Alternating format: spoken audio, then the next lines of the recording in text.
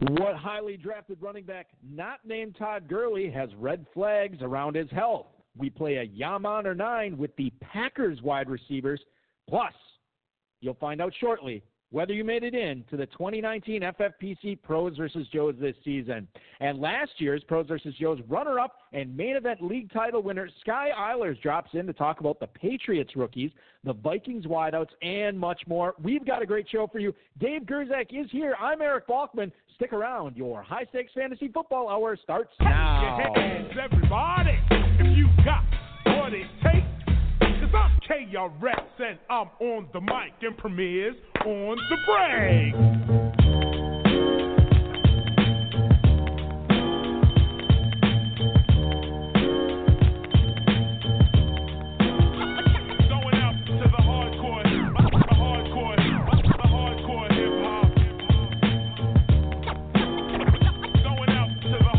Broadcast live and heard around the world, you are now listening to the most entertaining hour of radio on the planet. It's the High Stakes Fantasy Football Hour presented by MyFFPC.com with your hosts Eric Balkman and Dave Gerzak. The High Stakes Fantasy Football Hour is your home for football analysis from the best fantasy players in the world.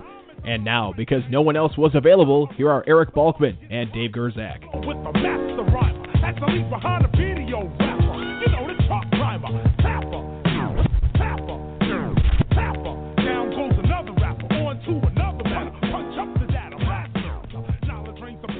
Thanks, Rob. Greetings and salutations to each and every one of you, Balkaholics and Gerzak addicts. Welcome to the latest episode of the High Stakes Fantasy Football Hour presented by MyFFPC.com. I am, of course, your slightly above average host, Eric Balkman, and my co-host is indeed the patron saint of fantasy football, the Dizzle, Dave Gerzak.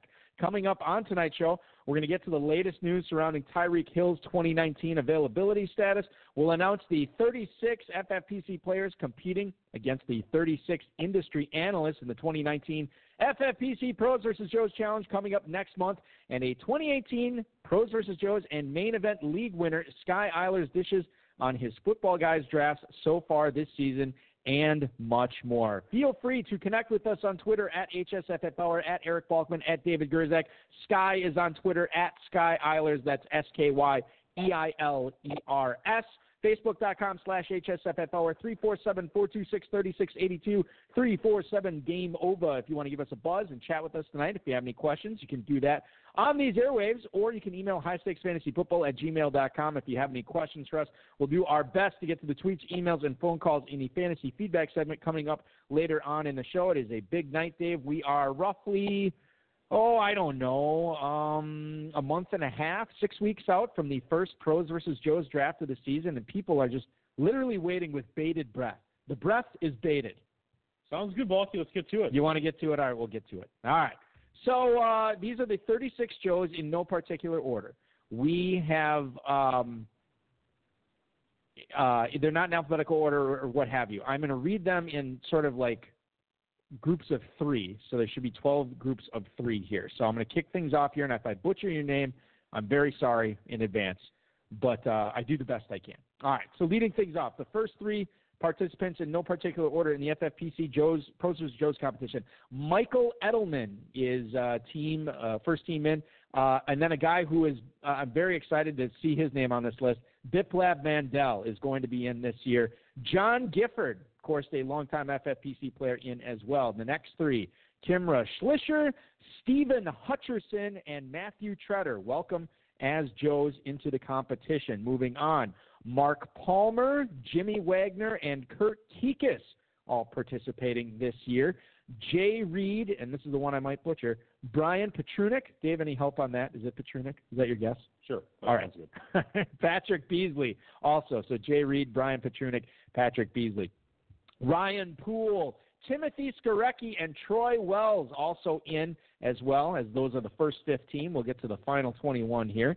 Gregory Cantor, Danny Mueller, and Adam Krautwurst all defending the Joes honor this year in the PBJ. Dave Scioto, Matthew Zimmer, Dan Williamson, welcome aboard. You are going to be playing part of the roles of the Joes this year. Jason Mitchell, Rich Rissinger, and Robert Gross all in as well. That is 24 of the 36. Here are the final 12. Aaron Scott, Michael Apt, and Jason Preem are all FFPC Joes in. Chris Carlson, Richie Nishura, I think I'm pronouncing that right, and Ray Cowart all in. Here are the final 6. Richard Lowe, Ryan Kaler, and Shelley Fossum. Final 3, Richard Lane, Chad Schroeder, David Hubbard, all in. Those are the 36 Joes representing the FFPC. Thanks to everybody who entered the drawing this year. Those are your winners. You will be in contact with Darren Armani probably within the next, 72 hours or so regarding which date would work out best for you to draft. There's going to be 6 dates, 6 Joes, 6 pros in each competition, in each draft, and they will all be participating, playing for a 2020 free FFPC main event entry. So congratulations to all the winners, and I want to remind everybody, if you are looking for some drafting action, feel free to stop by myffpc.com. Plenty of best ball and classics going on there right now. Dynasty startups also forming, and you can check those out. I think there's some available starting Tuesday, but we'll have those going on throughout the next few months as well. Superflex double-ups, of course, always at myffpc.com. And don't forget about that early bird for the Football Guys Players Championship. Enter before June 30th, draft before July 15th, and you will get a free $35 team credit into your account. We'll do that up to 3 times for you this year. So if you're not taking advantage of that Football Guys early bird, I strongly encourage you to switch your direction on that and join up, because it is well worth it as we all start prepping for the main event coming up in the fall. Now, let's bring in tonight's guest, who did some pretty good main event prep via the Pros vs. Joes challenge last year. He is a gentleman who's been playing in a highly competitive fantasy home league for more than 20 years. He was actually a rookie dynasty player in 2007 when Adrian Peterson, Calvin Johnson, and Marshawn Lynch were all rookies that year as well. Give you an idea how long he's been playing dynasty.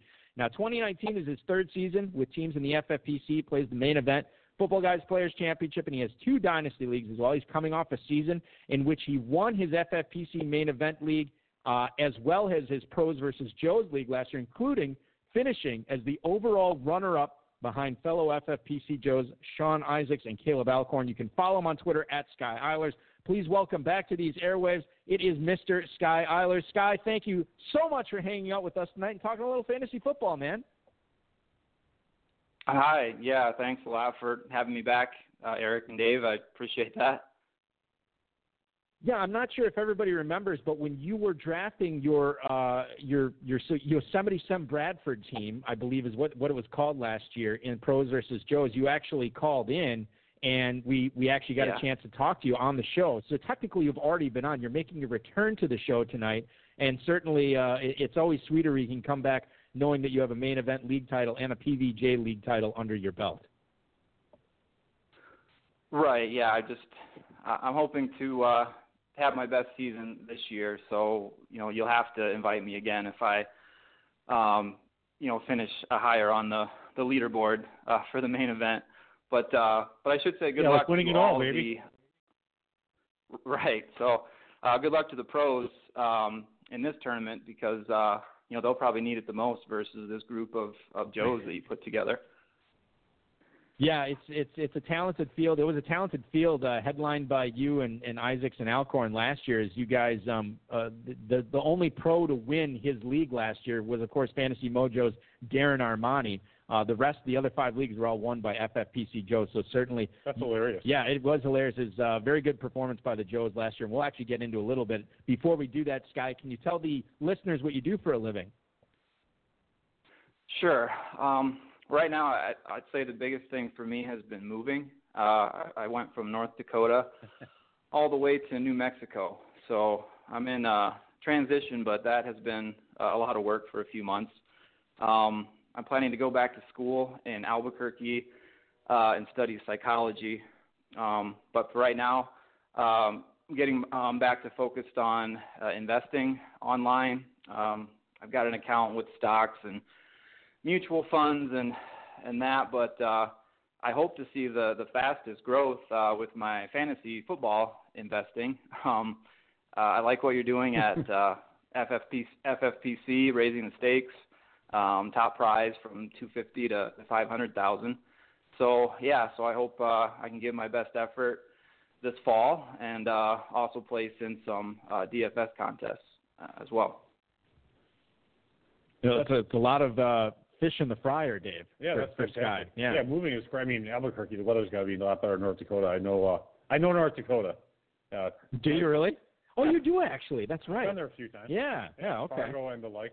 And now we got to get down to visit Sky and the ABQ, Dave. Yeah, maybe we can tour the Breaking Bad sets with you, like all the other dorks that go down there. Which, by the way, we love Breaking Bad. Yeah. And we are dorks. Yeah, we are dorks. Dorks, Clearly, absolutely. So anyway, back to Yeah, fantasy. Congrats on that's winning. a great show. Go ahead, Sky. Go ahead. I would say I'm a little bit south of Albuquerque. I'm trying to avoid a little bit of that Breaking Bad scene, but no, it's great from watching that show. The scenery, the views, it's just really beautiful down here. And yeah, I know you guys in Wisconsin are, you know what I was facing there in North Dakota in the winter. So absolutely. So yeah, I'm excited about being here. That's awesome. So you were the overall runner-up in Pros versus Joes last year. You won your league. You're just 40 points behind the overall champs, Sean Isaacs and Caleb Alcorn. I'm curious, how does drafting in a league made of half industry people versus, then you have 5 of your own contemporaries, versus drafting the main event against 11 peers? I mean, was it different? How did it feel? I mean, did some of those, because the pros sometimes they just don't really know what the deal is with FFPC leagues and FFPC scoring or drafting best ball. Was it different? Could you notice? Could you tell? Yeah, I mean, I think anytime I'm doing a draft for the FFPC, it's going to kind of bring out the best in me from a challenge perspective, because it's going to be difficult to try to win. But yeah, I think with the Pros versus Joes, there were 2 things that I kind of learned a lot from it. The first, it was just a lot of fun. I mean, I don't know where else this kind of format happens, where the people that I follow on Twitter or read a lot of their information and research that they do, which helps me out. You get to play, in a league versus those pros, and then also sort of test your knowledge versus the people you're likely to play against in the main event or football guys competitions. Early in the season, I think it's a really good gauge to find out, maybe I'm right on the value of certain players, or maybe, I definitely need to take another look or, read a little bit more about somebody I didn't get to pick. So that's the first thing about it. It was just a lot of fun. So, I mean, I think if you start talking about $1,500 or more for a main event roster, that feels a little bit serious, and me or anybody can start to over strategize. But with my Joe's team, I just had nothing to lose. I had that underdog mentality, and I thought my rankings were pretty good, or just as good as any pro out there. So that team, yeah, that turned out being my highest scoring roster out of all the best ball drafts that I did, probably 25 or 30. So, and I forget what date that happened. I think it was late July. So, but that's the second thing. I want to do more teams where I stagger by the date, because I fell into that trap where somebody looks really good in preseason and then they're duds in the real games. Chris Hogan comes to mind, Royce Freeman. So hopefully, I can avoid that by doing some earlier drafts with the football guys. Oh, and then on my Joe's team, I mean, my best pick was James Conner. He was the 23rd round. Wow. So you kind of have to take some chances. And then for the main event teams, I tried to sign up for a couple earlier times, which should help there too. Talking with Sky Eilers, who won his Pros vs. Joes League last year, the overall runner-up in the competition, also a main event league title winner last year. In the Pros vs. Joes, Sky, you didn't take actually a wideout until the 7th round when you took Jarvis Landry. When you were planning and prepping and putting together your strategy for how you'd attack that draft, was this part of it? Was it part of loading up on running backs and grabbing 2 tight ends in the first 6 rounds? Or why did the first quarter of your draft board shake out the way it did last year? Yeah. Well, I mean, that's also the reason I ended up second place overall and not first, because for some reason I took Ronald Jones in the fourth round instead of Juju Smith-Schuster. So I mean that sounds ridiculous now, but that was sort of the plan to take advantage of the wide receiver depth later, get those running backs early. But yeah, I definitely think I shouldn't be so rigid with a plan. If a guy like Schuster, at that time he just had a little bit of a knee problem, which didn't turn out to be anything, obviously. So, if a guy like him or another bigger name player falls, I think you should be able to, take that player even if he doesn't quite fit the position you wanted, especially when you're competing against 59 teams instead of 11. I think the Steelers offense versus a random Buccaneer rookie probably would have been sharper.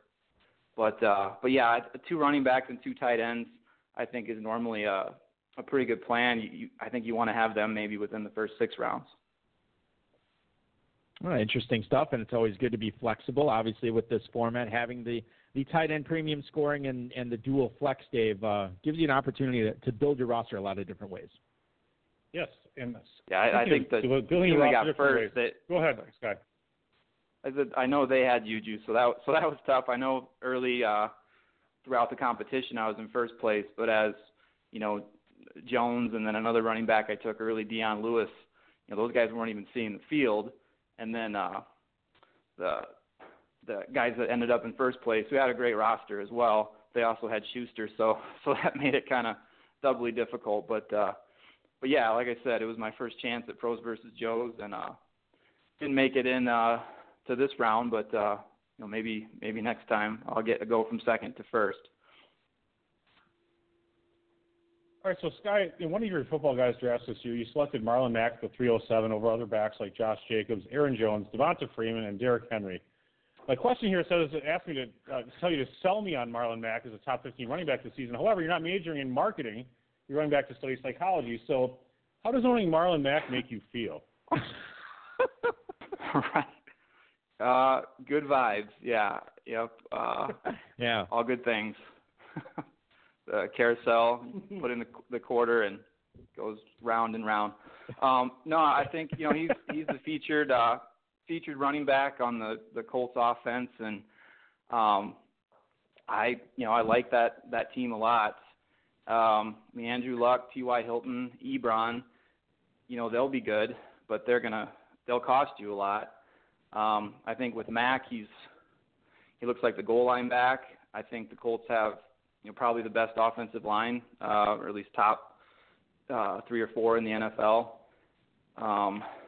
And then in the draft, of course, they didn't bring in any competition for Mack. I don't think Spencer Ware, Wilkins will get many carries.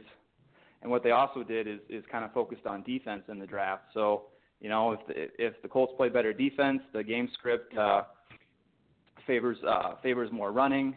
I think Mack looks pretty good, and I went ahead and looked at his numbers from last year, and there were 3 games he had more than 20 carries, and in those games he averaged 130 yards and scored 5 touchdowns.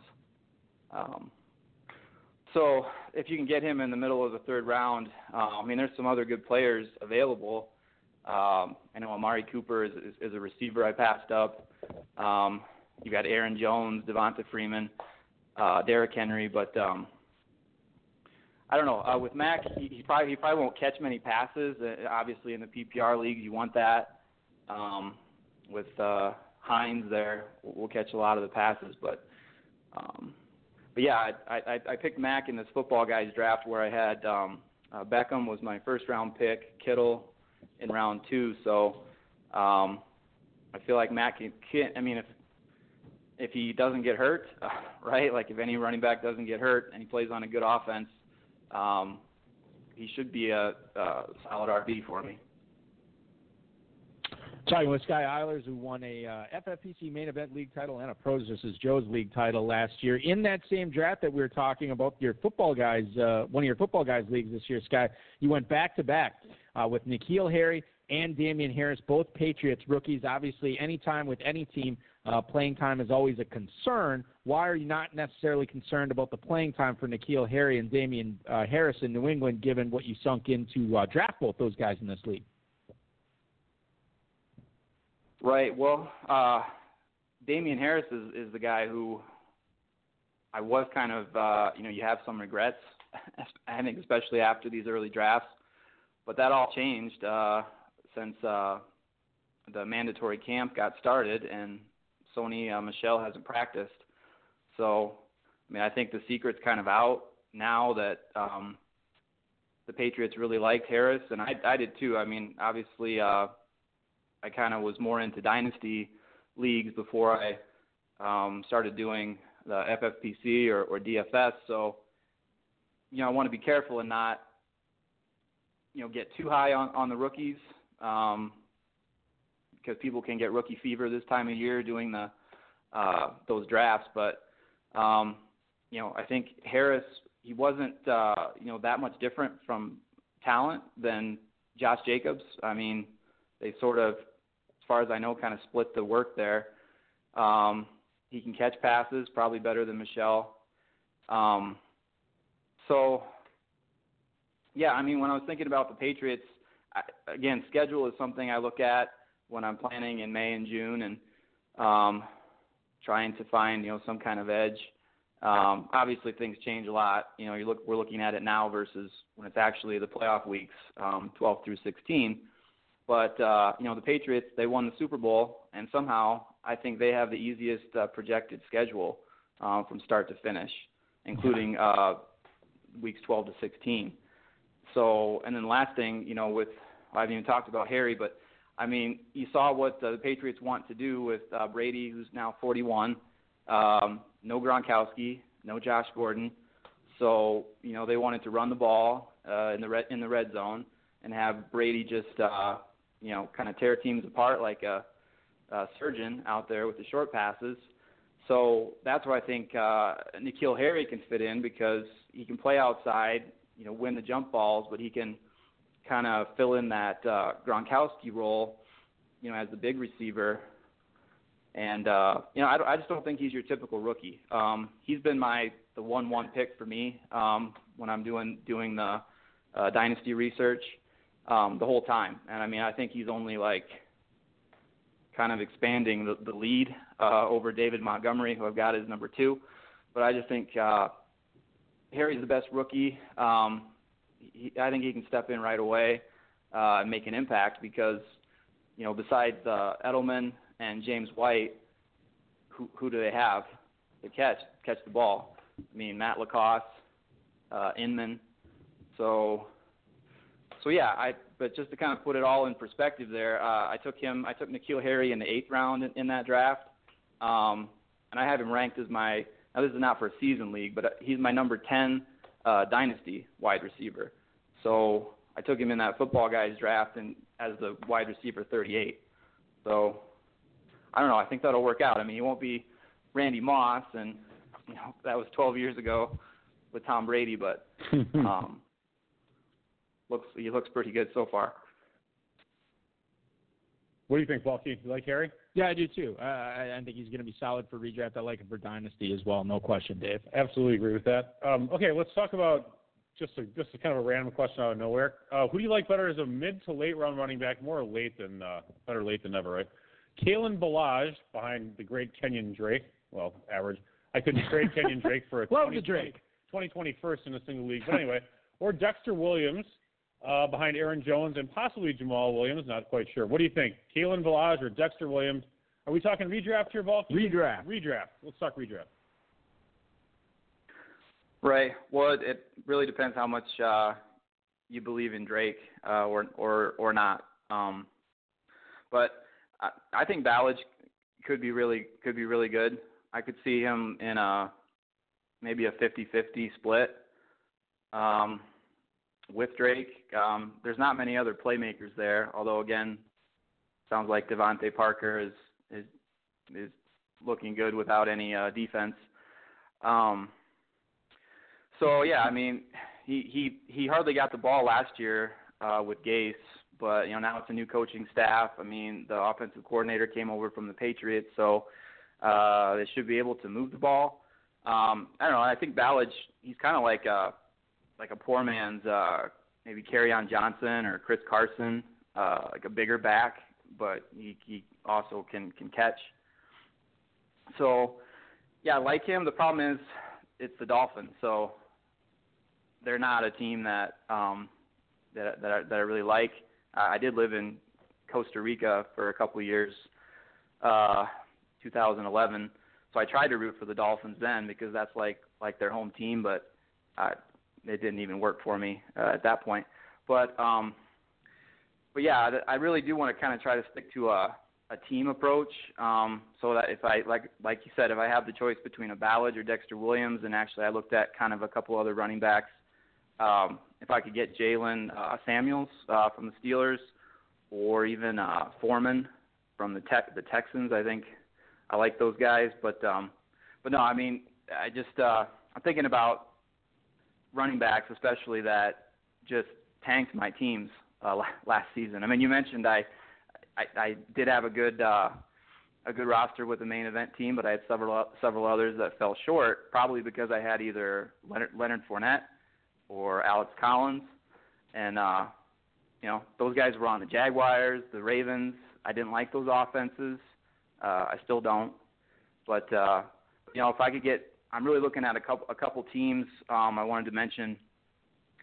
At this point, I already talked about Marlon Mack and the Colts.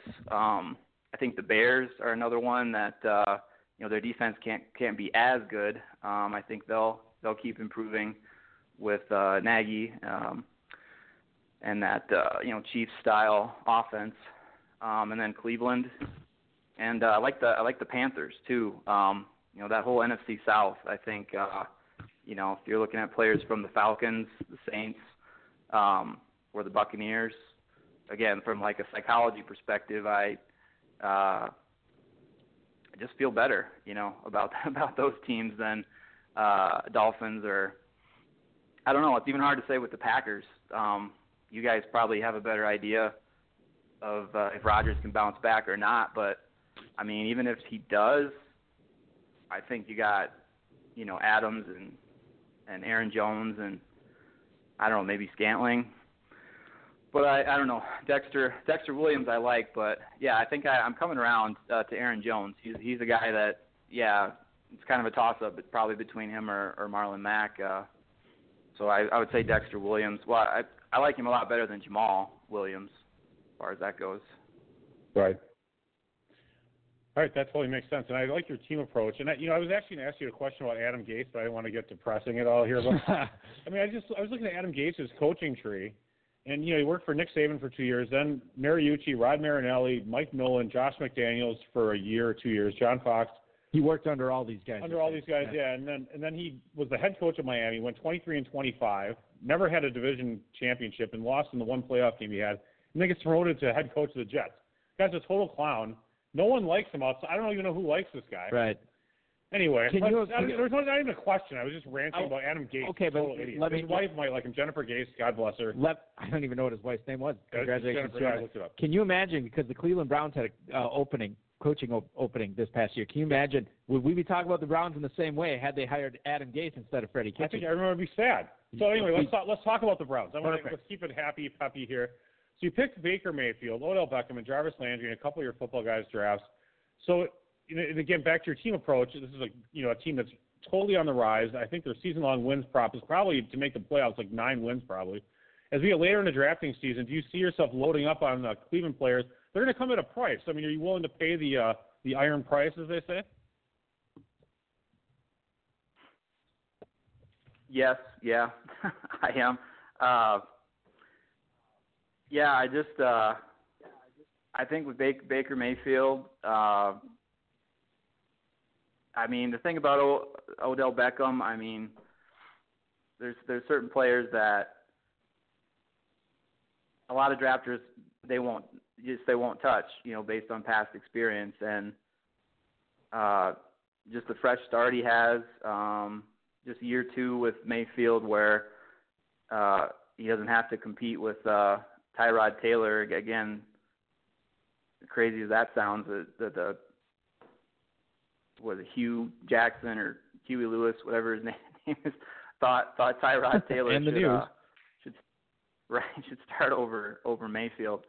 But I just think if that team gets it together, and I just don't see any reason they wouldn't. They brought in the coach from Tampa Bay, Monken, I think Todd Monken.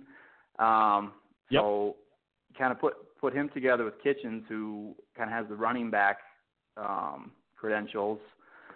I just think they could score a lot of points. And then I think Cincinnati probably still has maybe the worst defense in the league. They play them twice, including, I see, week 14. Then they go to play the Cardinals. Murray versus Mayfield should be interesting in the very important week 15.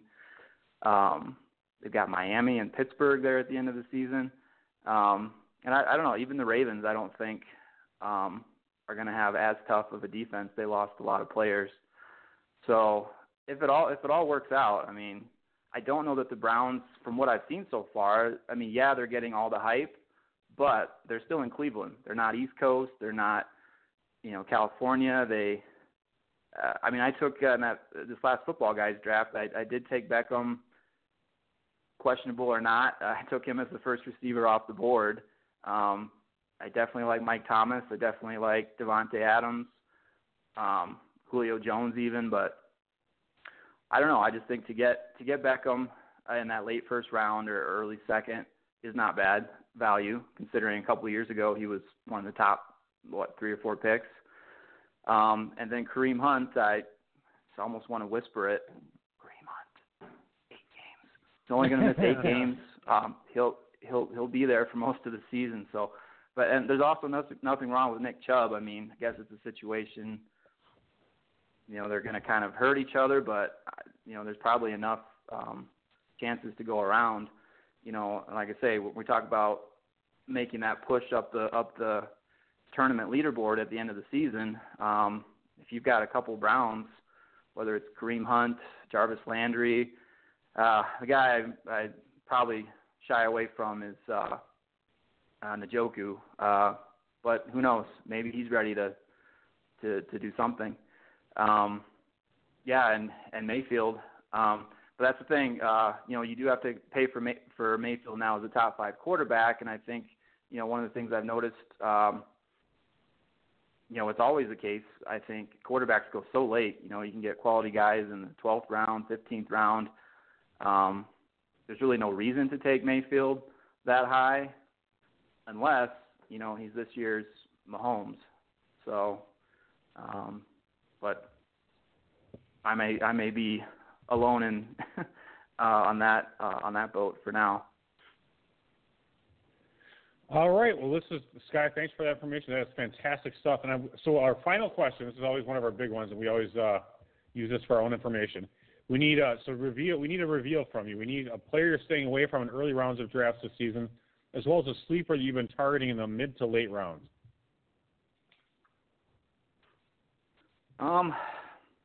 Yeah.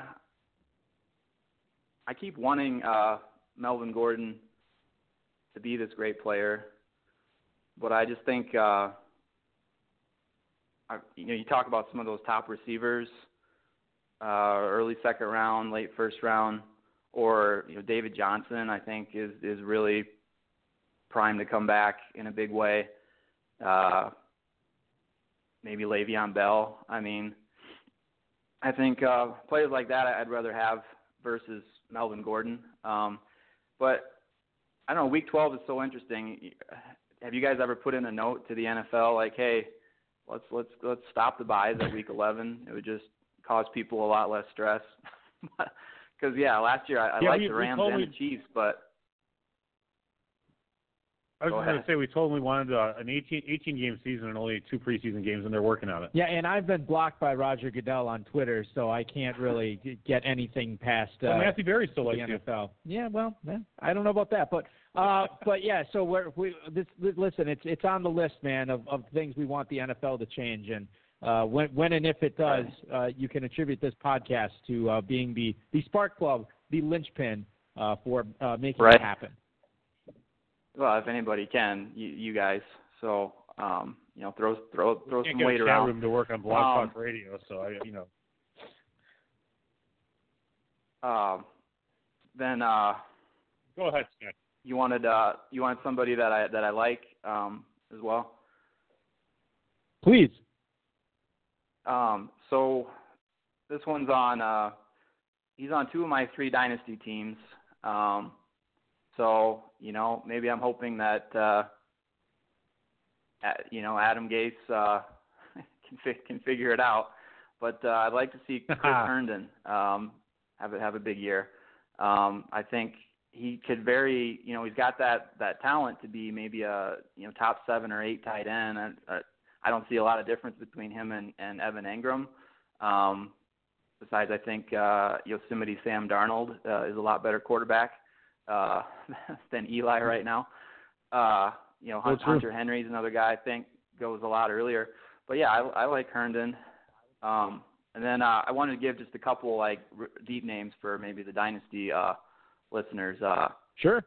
Probably not Deontay Johnson getting some good buzz from the Steelers coaches who seem to do pretty well with wide receivers. I mean, he's not going to impact like Antonio Brown, but they say he's got Antonio Brown type skills. So Deontay, and then also Keyshawn Johnson for the Cardinals.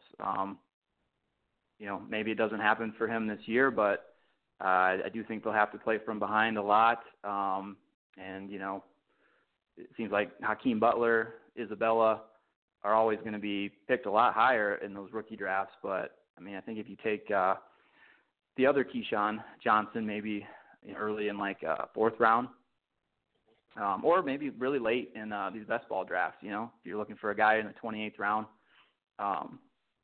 somebody on that Cardinals offense might be all right. But yeah, that's just I was gonna say I just used to you're talking about career and stuff. I used to be in newspapers, but that seems like forever ago.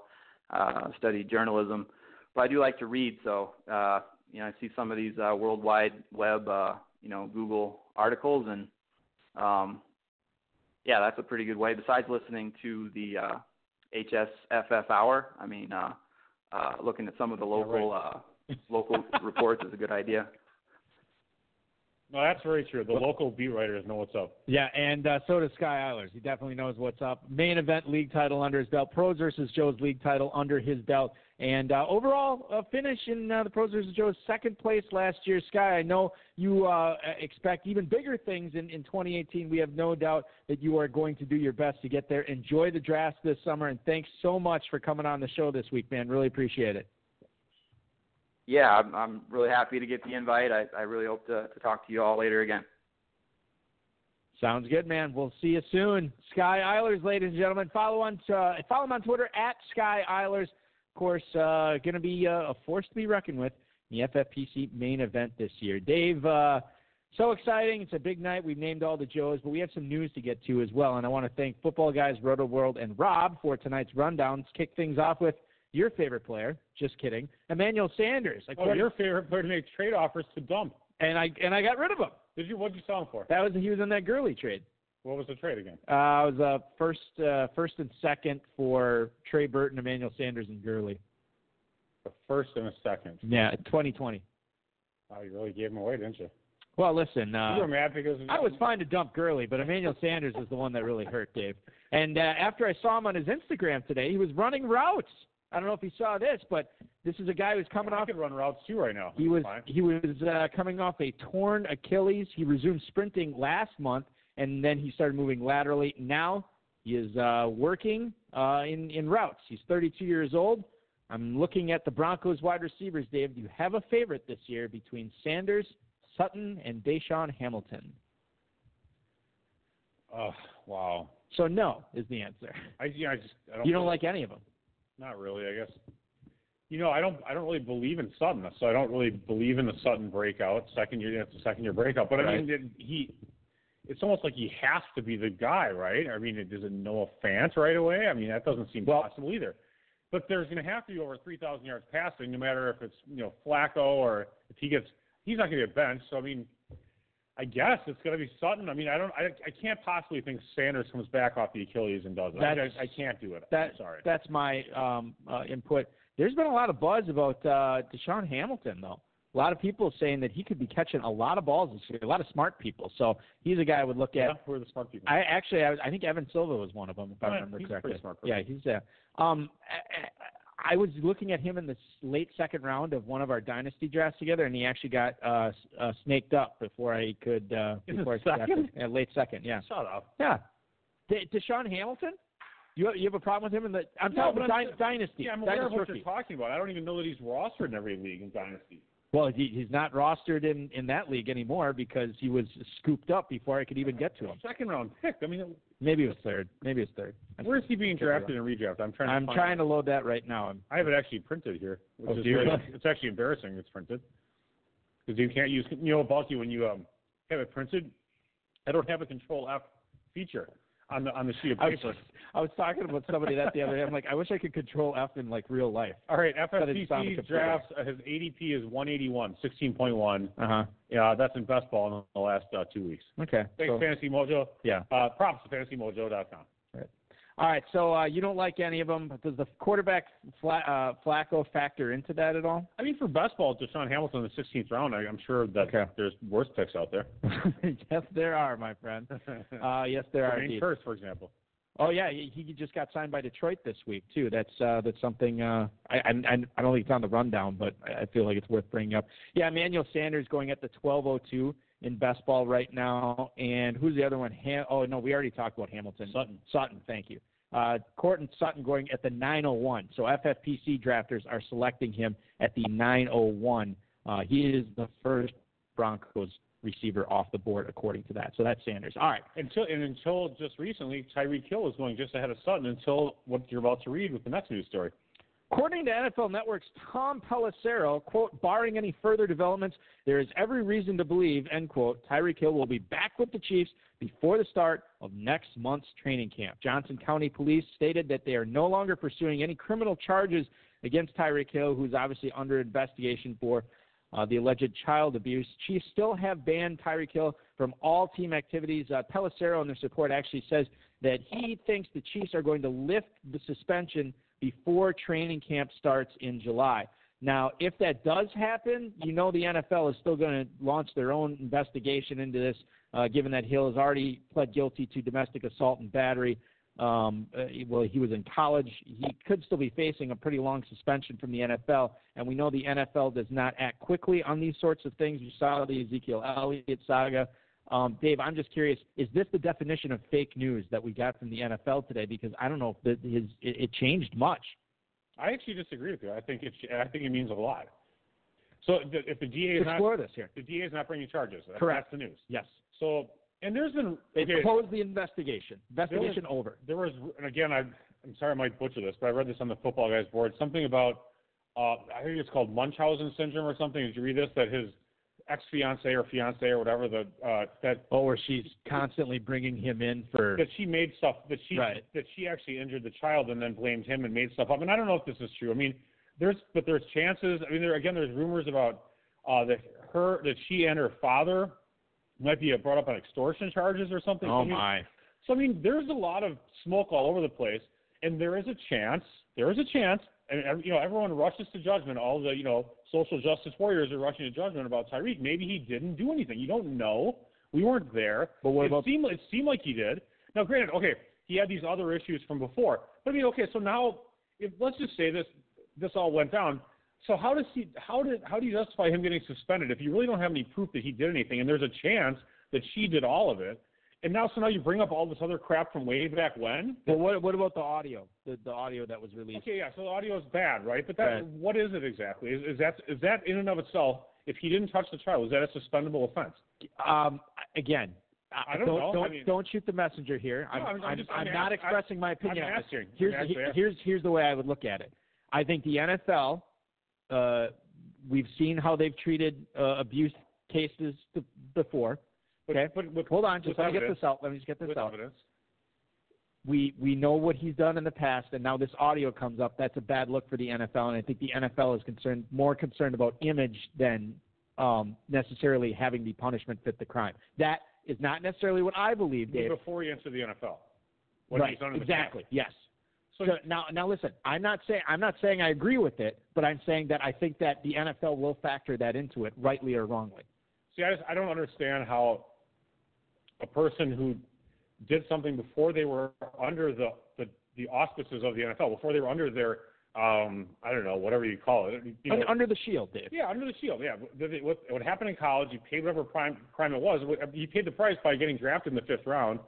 And then if something happened to the child, whether it was him or not, I'm not arguing for him, whatever. I'm just saying that if there's a chance that he didn't do anything, how do you punish a person with no concrete proof? If they don't have concrete proof that he did something, based upon something that happened way before, and then him making having a bad look in an audio tape that she taped. You know? All right, now to your point here, let's say that's what it is, okay? Then what if the NFL does levy some sort of suspension? Let's say it's a lengthy one, and then there's the appeal, and the NFLPA gets involved. Now you're talking about maybe he's playing amidst all this too. He could be playing the whole season. He could be playing the whole season. Well, it gets worked on. You know, and all of a sudden now he's looking like an incredible buy, Dave, in the 803, which is where he's been going in FFPC. The highest he has gone in the last 2 weeks has been the 207. Well, again, that's fine, but none of that really matters based on the news that just came out today. So to talk about 2 weeks old ADP is a day old ADP is too old, in my opinion. Yesterday's ADP is too old. Right. I think he moves up a couple rounds, maybe 3 to 4 rounds. I think he starts moving up seriously. I would have to say now the odds of him getting suspended are still pretty high, but I think it's more like a 4 to 6 game suspension. And I do think he appeals it. I mean, if he appeals it strongly, his lawyer's making the case that he didn't do anything. And, they have the text messages, which are written in very appropriate, proper English, which is really funny, actually, because I doubt that he would text in that fashion. Maybe there's an app for that. Correct him. Yeah, something like that. Like I need that proper English app for my text. They're an abomination. I think there's a couple lessons to learn here, though. First of all, you don't sell players cheaply when bad news comes out like that. And a lot of bad trades were made. No, we don't know. And especially when it's not an injury. You know what I mean? Where things can change in a Thanos decimation snap. That one's for you, Hudson Kernreeve. But by the way, I don't think that there's a chance that going the other direction, Hill's a total scumbag. He did it, and he's going to do something in the future. So I mean, he may be at one. This might be the peak of his resurrection, like Josh Gordon. He's going to fall off into the toilet and be terrible. So maybe now's the time to trade him if you really don't like him. So now if you don't believe in him, trade him now. He's moving up. But also then the people who took McCole Hardman, assuming that Tyreek Hill stays. I was thinking about that. That was a huge mistake. Yeah. I drafted Hardman in 0 leagues. I traded Hill in 0 leads. Yeah. So I feel like don't sell low, you sell high. Yeah. All right, that's it. See it through. And if you own him when it's over, it's over. It's too bad. Sorry. What's the thing the first George Bush always said? Not trust the process, but it was something like, see it through to the end. I can't remember what it was. Trust but verify? I'm sure that was one of his things. That might have been like Reagan or somebody. Let's do a quick would you rather. I'm trying to up his ADP and get a feel where you would take him if you were drafting in an FFPC league right now. Would you rather have FFPC like a classic or best ball? Oh, best ball. All right. Okay. Let's do football guys. In a football guys draft, would you take Tyreek Hill, or let's assume for the purposes of this argument, you're taking a receiver, Tyreek Hill or Julian Edelman? I would take Edelman. Tyreek Hill or Robert Woods? Woods. Tyreek Hill or Kenny Galladay? Galladay. Okay. We'll move down a little bit further here. Tyreek Hill or Calvin Ridley? I think I'm taking Hill, but I do like Ridley, actually. Tyreek Hill or Tyler Lockett? Hill. Tyreek Hill or Sammy Watkins? Oh, it's funny. Same team. I'll take Hill. Tyreek Hill or Cooper Kupp? Hill. Tyreek Hill or DJ Moore? more. Last one, Tyreek Hill or Chris Godwin? I'll take Hill. I'm not as big of a believer in the 100 catches on Godwin. Dave, you have safely put Tyreek Hill now in the early to mid-fifth. He is going at the 803 right now. So just like you said, moving up a few rounds. And you've just shown that's how you would draft him. That's kind of assuming a 4 to 6 game suspension a little bit, but there's a chance. It's a zero. But it's all about using the information we have right now when we're drafting and making the best possible decision with said information. In a football guy, in a national contest or a best ball, there's reasons to take him earlier, right? In a national contest, you're trying to beat all these zillions of people, right? So I think taking him earlier makes sense just to get him. Take him over guys like Galladay. That makes sense, right? And the same thing in best ball, because if he's playing 12 games or 10 games or even 8 games, it doesn't matter. He just starts those 8 games if he plays well. All right, so let's move on from this discussion and talk about what we always like talking about in June. People who have lost weight. Powell? No, people. Oh, yeah, he signed with the Jets today. I'm excited for that. Welcome back, Bill. By the way, Jets fans will love that. What? They love Bill Powell, so they love getting him back. Do they really? Yeah, I feel like that's Adam Gase's best movies made since he got to town. Although I think they hired a new GM, so maybe somebody else. Yeah, just today, the Douglas guy from Philadelphia. Hopefully that's his first move. He's like, welcome back, Bill Powell. You know what he should do next? Joe Namath, special assistant to the regional manager. Yeah, and bring him back. All right, so NFL Network's Omar Ruiz is reporting that Rashad Penny has actually lost 15 pounds this offseason. And if you go back to his rookie year in Seattle last year, conditioning was brought up as an issue that Penny dealt with throughout the season. By the way, didn't we say last year, before all these drafts, and Penny, we said he looks fat, he looks chubby. I don't remember me personally saying that. You might have said that. Yeah, I never thought he had a fat face. You're a running back in the NFL. You have a fat face. How do you have a fat face? I never really thought he looked in all that great a shape. No. But I will say this, Dave. You know who else had a fat face, in my opinion, when he played in the NFL? Lacey, your best friend? Well, no, he actually didn't have a fat face. Marshall Faulk had a fat face, and he's been training. Penny's been training with Marshall Faulk, who is an NFL Hall of Famer. They both are San Diego State Aztecs. Chris Carson has been resting in OTAs, and so Penny's seen all the first-team reps at running back. All right, I'm just going to read. He's been mentored by Marshall Faulk. He's not training with. Marshall Faulk isn't training with him. Right. He's just standing around. Well, maybe just to be clear, tell you this, Faulk's fat face has stayed in his fat. Maybe Marshall Faulk's been chasing Rashad Penny around, and that's how he lost the weight. You never know. Maybe so. That'd be good for Faulk anyway. Yeah, I like Marshall Faulk. Great guy. What? Do you know him? Yeah, I mean we hang out all the time.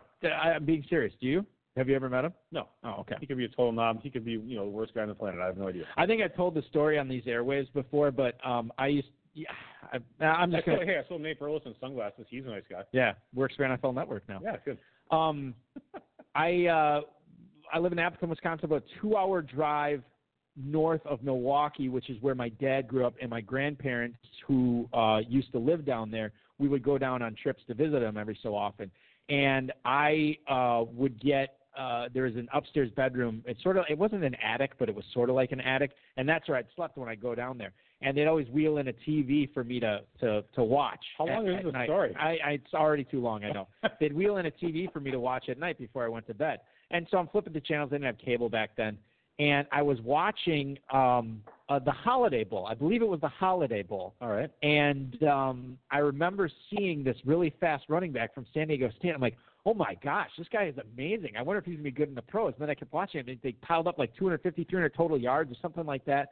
And I'm like, this guy's going to be awesome in the NFL. And it was Marshall Faulk. It was the first time I ever saw him play as a kid. And I was like, he's going to be special. And he was. Were you playing fantasy at the time or no? No, I don't believe I was. I mean, like, I eventually drafted him and he played on teams. Right. I just don't remember, I know I wasn't playing fantasy when he was playing. That's awesome. College. That's actually pretty cool. All right, Sony Michel. Let's before we get to Sony Michel. Rashad Penny, are you interested in him? I was actually talking about Kevin Proctor, the Throwbacks franchise owner, FFPC player, about Carson versus Penny on the RotoViz High Stakes Lowdown, which you can still download at rotoviz.com/podcast. Penny and Carson roughly going right around like within a round of each other. He says sometimes he drafts Penny first, sometimes he drafts Carson first. Do you have a preference between the two this year? It's actually a great question. I actually think both players will be fantasy relevant. They both will do pretty well. And you Mike Davis left, so you have all those receptions that are still kind of up for grabs, so to speak, literally. Carson's not a big pass catcher, so I guess I would sort of lean Penny, but I feel pretty comfortable drafting Carson as well. Actually, right. I don't dislike either player, especially at both of where they're going. One team in the NFL last year, Dave, ran the ball more than they passed it. You know who it was? That was the Seahawks. That is correct. And they said they're going to do it again. And it might even be worse this year. You know, right? When your number one receiver is Tyler Lockett, like a guy who should be playing the slot. Yeah, that's where you're at. Who else do they have? So the DK Metcalf.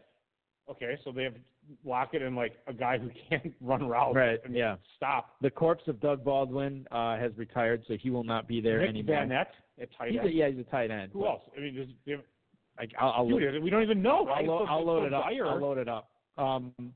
They drafted Gary Jennings this year as well. I've been getting him at like the 4th round of rookie draft, so no one likes him, of course. Right. All right, I'm loading up the depth chart right now. So we're just talking about receivers, right? Yeah, your receiving options. Yeah, this is not. Deron Brown is supposedly looking good. Whatever. Right. David Moore.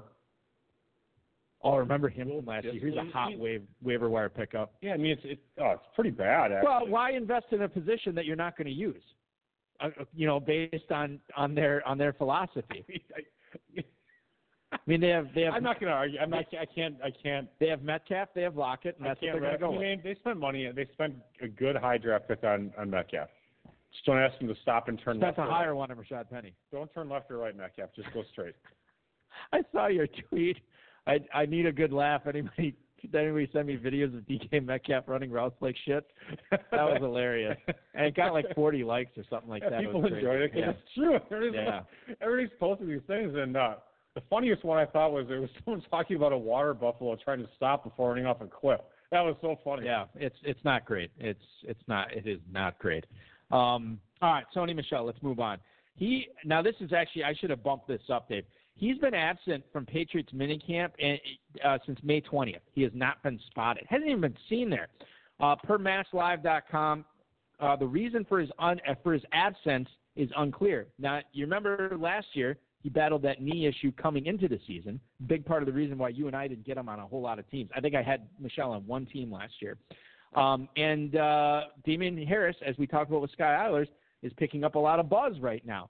Now you're looking at Harris's ADP going up. Michel's coming down a little bit. Is that the proper way to assess this Patriots running back situation? I think so. I mean, you have to consider James White was actually a top 12 running back as mostly a pass-catching back. He's still going to be super involved. He's going to maintain that role.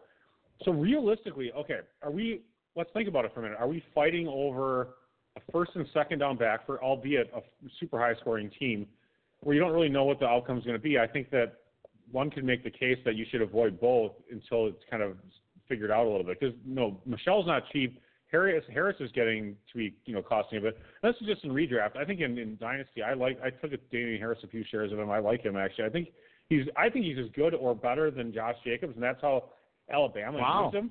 Alabama used Damian Harris more than they used Josh Jacobs. He had a higher yards per carry. He was more productive, but yet all of a sudden now had an extra year of experience. And now who drafted Josh Jacobs? The shittiest organization in football, and who drafted Damian Harris? The best. I mean, so how hard is it, right? Anyway, go ahead. That is I had not considered that. I was listening to one of the football guys' podcast. It was on the couch this week, and I think Sigmund Bloom said somebody asked John Gruden, or maybe it was Scott Barrett was talking about this. Somebody asked John Gruden about Josh Jacobs, and he says, "Are you doing a Gruden? Do a Gruden." He said something like, I got to tell you, Josh, if you're out there listening right now, boy, you better be getting some rest because we're going to be using you quite a bit this year. You kidding me? And that's actually good news for fantasy players. No, it's great, and that's good if the Raiders can keep the ball long enough to make running the ball 4 or 3 touchdowns. Yeah, they're going to be I mean that's even a bad NFL team is not that bad. But even a 4-12 team scores occasionally. Yes, they do. That's the thing, not that it scares me about Arizona, but one of the things, not that I've been having nightmares and waking up in cold sweats about this, but it has occurred to me, what if this Cliff Kingsbury thing is train wreck? Yeah, like what if they run 3 plays in 12 seconds and then it's 4th and 12? And it's happening all the time. Like what happens then? You just got to wait till the fourth quarter for the garbage production? Well, yeah, that's true. First of all, yes. Okay. But, I guess it may not matter. I don't have the stats in front of you, but Chip Kelly, for all of his, not success as a GM, as a coach, he had a really successful offense. I mean, granted, he was took them by surprise, but he had some high-ranked offenses when he was with the Eagles. Actually. Right. Yeah. No, that's true. Okay, so that's the Cardinals. But I mean, we talk about how concerned we are with Gurley. I might be getting to the point where I'm as concerned with Michelle. I mean, I guess that's different because Michelle's going in the 4th round. But, I mean, Damian Harris is a 10th-round pick. Looks pretty tasty right now. I actually agree with you. And, by the way, so I told you I have this little hip issue, so I might be going to get these stem cell treatments in the Cayman Islands. Sure. If I see some really ripped 5'10", 225-pound black dudes down there, be like, hey man, what's your name? And so I have a feeling. Oh, you don't have to do that. Just yell out, Sony. It might be Sony Michelle or Todd Gurley. If I see a guy with dreadlocks, right. just like Gurley, I might have to, I'll put that out on the Twitter. Scott Barrett actually on that podcast was saying he has an injury contact or somebody he knows that he trusts, and obviously if he trusts him, this guy's probably been right quite a bit. He said he wasn't as concerned with Gurley. He said he is actually much more concerned about Sony Michelle. Really? Take that for what it's worth. That's crazy, actually. Well, we'll see what happens. Who said this again? This is Scott Barrett, Pro Football Focus, who's actually going to be in the Pros versus Joe's draft as a pro. Said that he was more concerned with the Michelle is the thing that we should be talking about, and the Gurley knee issue. He thinks that while Gurley's not going to be a bell cow anymore, it may not make a difference because Gurley's still going to put up good enough fantasy production to make him well worth it in the late 2nd, early 3rd. Was that his article in the Pro Football Focus? I thought it was that it was just recently, like a day or two ago. It might have been, yeah. I feel I'm not trying to say anything negative about Scott. It's a polarizing thing. But I mean, the thing about Gurley that people don't, they say, oh, well, I project him to do this now. I mean, dude, you don't know. You don't have no idea what's going to happen. If Todd Gurley retired in a month or two, would that be the worst, craziest surprise of all time? I mean, is it impossible? It wouldn't be the craziest surprise. Okay, so what is the chance that Gurley retires before the season starts? 5%, 10%? I'm not trying to be. Yeah, it's not 10, but it's non-zero. It's non-zero, right? I mean, they talk about black swans, right? This would be a black swan of the NFL. Something, wow, we didn't expect it. It could never have happened until it happened. 24 years old. I mean, it could happen where it's like, okay, well, I just can't run anymore. Yeah. I mean, he was limping on the TMZ video. I still own 2 shares of Todd Gurley, by the way. I'm not trying to get anybody to sell them to me. To your point earlier, don't sell on these players. Well, I mean, I did sell 2 shares of Todd Gurley. I own 2 shares. I have Darrell Henderson with 1, and I have a free Darrell Henderson with where I don't own Gurley, so I'm kind of even on him. Okay. So whatever. Fair enough. All right, let's get in a couple emails here, Dave, before we sign off. Let's go. Jim in Philadelphia, do you have a preference between Thielen and Diggs this year, or are you grabbing equal shares of both of them in your drafts? Thanks, guys. That's Jim in Philadelphia. So Thielen and Diggs, just to before you answer this question, Dave, I am looking at the ADP. Adam Thielen in best ball for FFPC, 305. Stephon Diggs shortly thereafter at 310. They're basically going in the same spot. I think I prefer Thielen over Diggs, but it is razor thin. Yeah, I guess I feel about exactly the same way. Thielen slightly, but yeah. You're not targeting either one like, oh my gosh, no, he's the guy to own in this offense. Yeah, I'm targeting both, but not either one in particular. Interesting. Yes, I like both, but I don't have to get one necessarily. What a wonderfully cosmic answer. Target both, but neither. I feel like you should be at the top of a Himalayan mountain giving that answer. Yes, I'm in Tibet. Measure twice, cut once. All right. Yes, monks say that right, often. Exactly. And carpenters. Yeah, Lou in Poughkeepsie, New York. The Eagles have a lot of talent for Carson Wentz, but I'm not sure they have any must-draft players outside of Ertz. Are you targeting any Eagles other than him in 2019? Thank you for the email, Lou in Poughkeepsie. Dave, I don't think I am. I mean, like this Miles Sanders, I think I've cooled on him in redraft. I'm not really excited about the rest of the running backs there. I guess Goddard you can get at a decent price in a tight end premium league right now.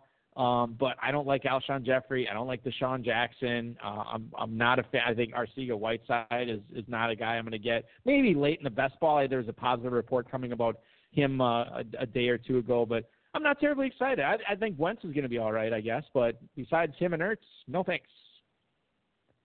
I want to disagree with you. I want to create an argument, but I can't. No, that's fine. Bring the real, Dave. I guess I might look at Sanders a little bit, but I think he's been limited in minicamp, so I just that's another thing that always Yeah, I'm pumping the brakes on guys like that. Of course, I did that with Michelle last year, and then that would have worked out if I would have drafted him more. The Eagles organization, they say they don't care about your fantasy team. They really don't care about your fantasy team. No, they don't. So I just feel like the Eagles, it's kind of like a black hole of fantasy production. Ertz and Wentz, and that's it. You want to guess? The single syllable guys who ends with Z on the team. That's it. Perfect. And that is your mnemonic device for tonight. You want to guess Miles Sanders' ADP? 606. 605. Damn. Wow. Nicely done. Oh, thanks. Very impressive stuff. All right, John in Bakersfield, California. Dear Duper and Clayton, I think I know the answer to this, but I want to cover my bases since Miami has a new offense and a new head coach along with a new quarterback. Are you at all interested in Devontae Parker with the positive stuff that was written about him these last couple of days? Fins up or down, ? That is John in Bakersfield, California. Thanks for the email, John. You're looking at an ADP of Devontae Parker again over the last 2 weeks. 1502, but again, this report just came out that he was making all these plays a couple of days ago. Sky made the probably up 3-4 rounds, fine. Sky made the excellent point of once again Devontae Parker looking good without defense. Yeah, very true. I am not interested, even at this price. It's tough for me. So who's the quarterback? Fitzpatrick probably, or possibly Rosen. Totally. Is that right? All the reports are saying Fitzpatrick is running circles around Rosen. Now Rosen's learning a new offense, but still. I've not owned Devontae Parker at all, really. So I might take a poke at it. I might give it a shot. Oh my God. Yeah, okay. Hell is freezing over right now. The reason is that he's so ungodly cheap, right? Yep. Fitzpatrick is a legitimately solid. I mean, if you go on your MFL league and you take a look at points per game, I don't know, Fitzpatrick was like 3 or 4 or whatever last year. I mean, the guy, he puts up numbers, man. Right. He's going to sling it. I mean, Kenny Stills is interesting too. Albert Wilson, if he's healthy. I think you got to look at all those guys. I mean, aren't they all super cheap? I mean, the whole damn team is cheap. Hey guys, Gase left. I don't care if Balky's coaching the team. At least it's somebody else. Right. It's Brian Flores. Excuse me, Eric Flores. Kenny Stills I had an opportunity to draft any Dolphins receiver, and that's who I took in a draft a week or two ago. I still like him quite a bit. I would rather have him than Parker. I'm not terribly excited about any of them. Albert Wilson, I know, gets a lot of love still. Points per game basis last year: Mahomes, Big Ben, then Ryan Fitzpatrick. Unbelievable. Then Matt Ryan, then Andrew Luck, Deshaun Watson, Cam Newton, and Aaron Rodgers. I was going to say, 32nd place, Aaron Rodgers. Aaron Rodgers, 8th. A good 3 points, or actually 2 fantasy points behind Ryan Fitzpatrick. So if you drafted Rodgers over Fitzpatrick this year, you were the donkey. Damn, I might have to. Ryan Fitzpatrick, man. Oh, in best ball as a third quarterback. Yeah. You get drafted. The show. You might have to draft Rosen around the same time. Yeah. Then you got to invest in 4 quarterbacks. I mean, are you soaking? Well, are you soaking 1/14 of your roster into the Dolphins quarterbacks? Well, it depends. It depends on if you actually got screwed or something, or if you didn't get your quarterbacks and if your number, you know what I mean? If you I'm going to wait, and all of a sudden 12 go off. You're like, oh no, what happened? Now I have Fitzpatrick, Rosen, Flacco, and Eli. Yeah, right. Yeah. Then yes. Then you want 4. Yeah, then you have to have 4. Hey, Cheeseheads, help me out on these Packers receivers under LaFleur this year. Can you play a Yaman or 9 with them? Tom in Fort Worth, Texas. Rob must want to get out of here. He's already wheeled out the machine. I am ready, willing, and able to play a Yaman or 9 with the Packers. I guess he just wants receivers, Dave. All right. Fire when ready. All right, obviously Devontae. Yaman! I bet I draft him a lot. If you are drafting in the back end of the first round, if I am this year, I'm targeting him quite a bit. Yeah, someone said 200 targets. I mean, that's crazy. He had 169 last year, and Rodgers I want to throw to him more. That's crazy talk. Speaking of more, Jamon Moore. 9, 9, 9, 9, 9, 9, 9. What? The guy can get open. I mean, he continues to get open, and he continues to drop passes. And drop passes and Aaron Rodgers throwing to is not a long-term love affair. All right, as George Jefferson would say, how about this honky, Jay Kumaro? Oh, God. The reason for this is, you can get him super late, and Rodgers has gone out of his way in the past to praise Kumaro. So if you're in a best ball and you need some sort of lightning rod late, I think Kumaro's interesting. All right, Marquez Valdez Scantley. Apparently, Mom and Dad didn't want to change the names here, so I don't know why it didn't play. Yeah, man. Hold on. Hold on. Hey, Blog Talk. This is like your chat room. Something is amiss. All right. Oh, boy. Oh, you really like them. Yeah, MVS. Saddle up and ride with Tim. I'm getting them everywhere I can. No, what's interesting is when Rodgers was asked about other pass catchers on the team. Well, he wasn't asked about. He was asked about Adams, so he wanted to throw to him more, and then he kind of meandered into other potential pass catchers, and the only two other guys he mentioned were Jimmy Graham and Marquez Valdes-Scantling. So I think MVS is I don't know if he's going to be the number 2 guy. I still think it's Allison. But, yeah, sign me up for MVS this year in a best ball. MVS bothers me because I have him near the bottom of my he's like the 23rd or 24th guy in a 22-man dynasty roster, and I'm like, I can just cut him. And now they heard the good news. I'm like, I can't cut him. I'll trade him for a second rounder. Not a bad idea. Geronimo Allison, Geronimo! Already drafted him in one league this year. He has been running in the slot quite a bit. He's been the second receiver out there, number 2 receiver in an Aaron Rodgers offense. I don't care at what point in his career, still interested. And whenever I say his name, I think of horses. Equimenius St. Brown. 9. His parents decided they mated for the sole purpose of breeding an athlete. I don't know if his mom did. I know his dad did. Well, she went along with it. She went along with the gag eventually. With the gag. The ESB thing in that Ty Dunn story on Bleacher Report, how he got frozen out by Aaron Rodgers. We know Aaron Rodgers holds a grudge. I think there's too many other talented guys there, and he's going to have to just make a ton of plays to get to Getting Rodgers good graces. Thank you. Good God. You know what? Short-circuiting over here. Aaron Rodgers, yeah. You know what? We're all robots in some way or another. Free will is a myth. I think that's it, right? Trevor Davis. Yeah, the show is over. Were you talking about something else? Two emails. I'm gonna go out of order on this because this other one is awesome. Rick in Hopkinton, Massachusetts. Can you guys give me your thoughts on what Ravens receivers to go after in the Baltimore offense that Lamar Jackson had no idea existed prior to OTAs? That is Rick in Hopkinton, Massachusetts. That's a run-on question. So your thoughts on, is it the rookies? Is it Marquise Brown, Miles Boykin? By the way, we may have answered this already. I feel like within the last, since the NFL draft, and I feel like you said, if I can remember correctly, I think you said Marquise Brown was the guy you were interested in. Well, out of the two of you, draft the guy who's a first-round pick. But I know I'm saying you can be interested in both of them. Yeah, I mean, I think Boykin has a little bit more work to do. Marquise Brown is a pretty good baller at Oklahoma, so I think he's the guy I would try and get. What about the foot thing? Does that concern you at all? Yeah, it concerns me a bit. Yeah. Okay, so would it concern you enough, Dave, if you're looking at drafting a receiver in the early 14th round of a best ball, and Marquise Brown was out there? I would look at him for sure, and I would also look at Mark Andrews for sure. I think that they talked about Hayden Hurst gaining 20 pounds. I think that's for blocking purposes. Yep, I totally agree. And Andrews was he and Chris Herndon. I mean, if you can grab those two guys, those are your second round tight end breakouts from last year that are going to come out. And you could take Austin Hooper. He's going to have the same 600 yards and crap and 4 or 5 touchdowns. Or he had over 70 catches last year. Whatever. Or you can have Herndon, much cheaper, and Mark Andrews, much cheaper, and you might have the upside beyond Hooper. There you go. Chris Herndon is going at the 906. Austin Hooper is going at the 806. I don't know if that's much cheaper. So 12 picks. All right. Okay, all right, fine. Mark Andrews is going at the 1209. And he's still a value, but draft Twitter is bumping him up. Fantasy draft Twitter is bumping him up. Keep it quiet.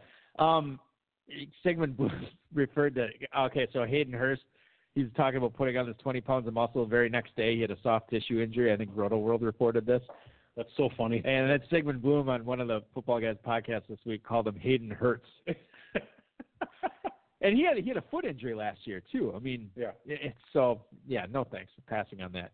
Plus, he was an old prospect. He's still an old prospect, and he didn't crush the combine or anything like that. No, you should be dominating. If you're 25 going against 19 and 20-year-olds in college, you should kill them. Yeah, you should. The other thing I wanted to say, you will not take Marquise Brown at the 1401. Do you know who's going at the 1403, Dave? Oh, yeah.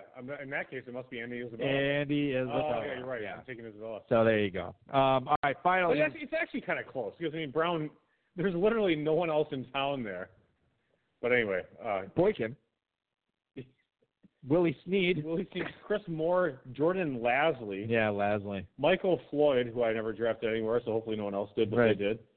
former first-round dynasty pick Michael Floyd. Yep. Jaleel Scott, Seth Roberts, Jalen Smith, and Joe Horn Jr. in 10th on the team. Hey, what was Michael Floyd a first-round NFL draft pick too?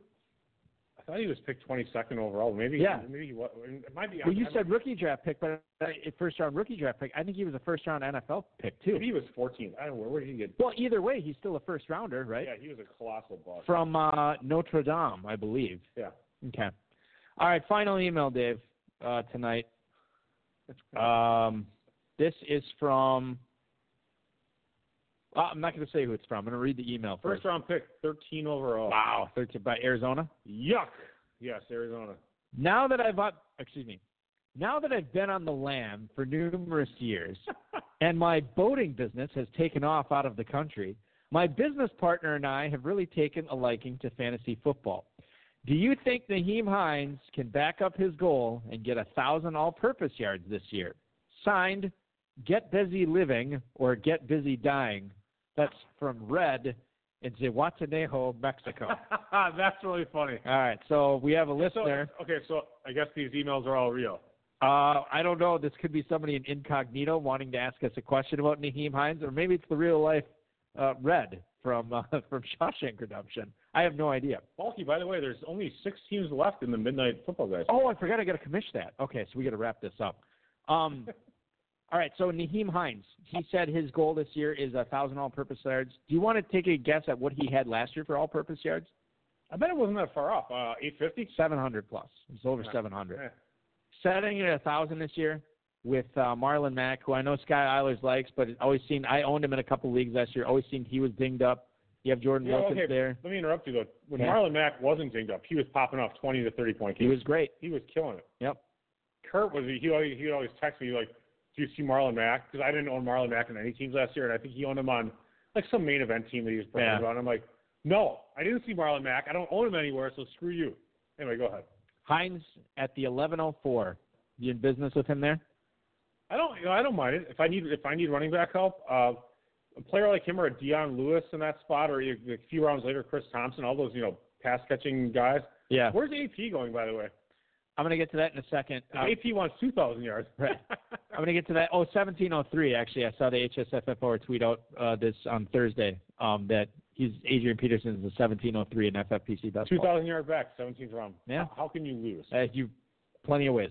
Nyheim Hines, 1104, or Justice Hill at the 1108. Which one do you like better there? God, that's so tough. It's kind of interesting because I think I'm signing up with Nyheim Hines there.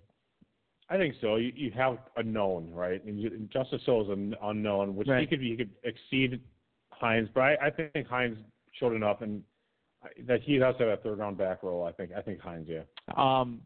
If you're just if you already have a good core of backs, 4 or 5 running backs at that point, you want to shoot for the moon, go ahead with Hill. I would take somebody else. Take a receiver, yeah. I would not take a running back. But other than that, I'm going with Nyheim Hines. And I'm going to go home and commission Midnight Draft. I just need 6 more of you to sign up here. That is going to do it, ladies and gentlemen, for our show tonight. Thanks to Sky Eilers, Dave Gerzak, the FFPC, Rob Bryce, and, of course, each and every one of you. Congratulations to all the winners who were selected in the FFPC Pros versus Joe's drawing tonight. Certainly appreciate your patronage, and good luck. We'll be covering you guys, your drafts live on this show coming up in about 6 weeks, roughly there. Check out the Maiden Dynasties and the 2019 Best Ball Leagues at myffpc.com. Football Guys Early Bird still going on. Get your teams in by June 30th, draft them by July 15th. You will get a free $35 team credit for the first 3 teams you do that for. And your weekend officially starts now. This has been another episode of the High Stakes Fantasy Football Hour presented by myffpc.com. That was broadcast live and heard around the world. Eric and Dave will be back next week with more analysis, interviews, and advice from a guest much smarter than they are.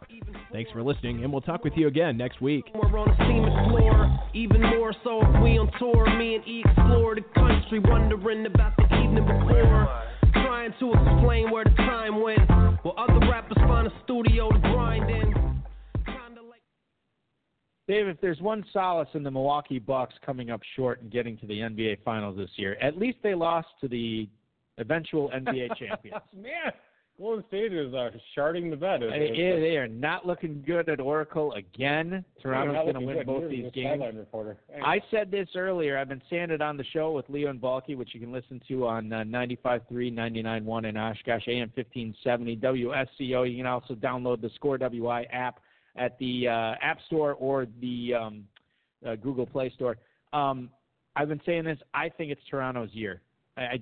All these shots are going in. Kawhi Leonard's playing like a man possessed. Their defense has been unbelievable. Sometimes you get a feeling, and I always bring this back to what you said after we said for many years that Peyton Manning would never win a Super Bowl because of his contract, could not get the talent in. And we weren't watching the playoffs together. There was one game I had something going on, and I actually called you, and I said, well, how is that game going? And it was the Colts playing somebody in the AFC wild card or the divisional playoff. And you said, yeah, Peyton Manning looks unbelievable. Like just he's crushing, it might have been Baltimore or something, just crushing this really good defense. And you said, I don't know, man, maybe this is the Colts year. I'm like, and that's the first time I started considering Peyton Manning winning the Super Bowl. He won it that year.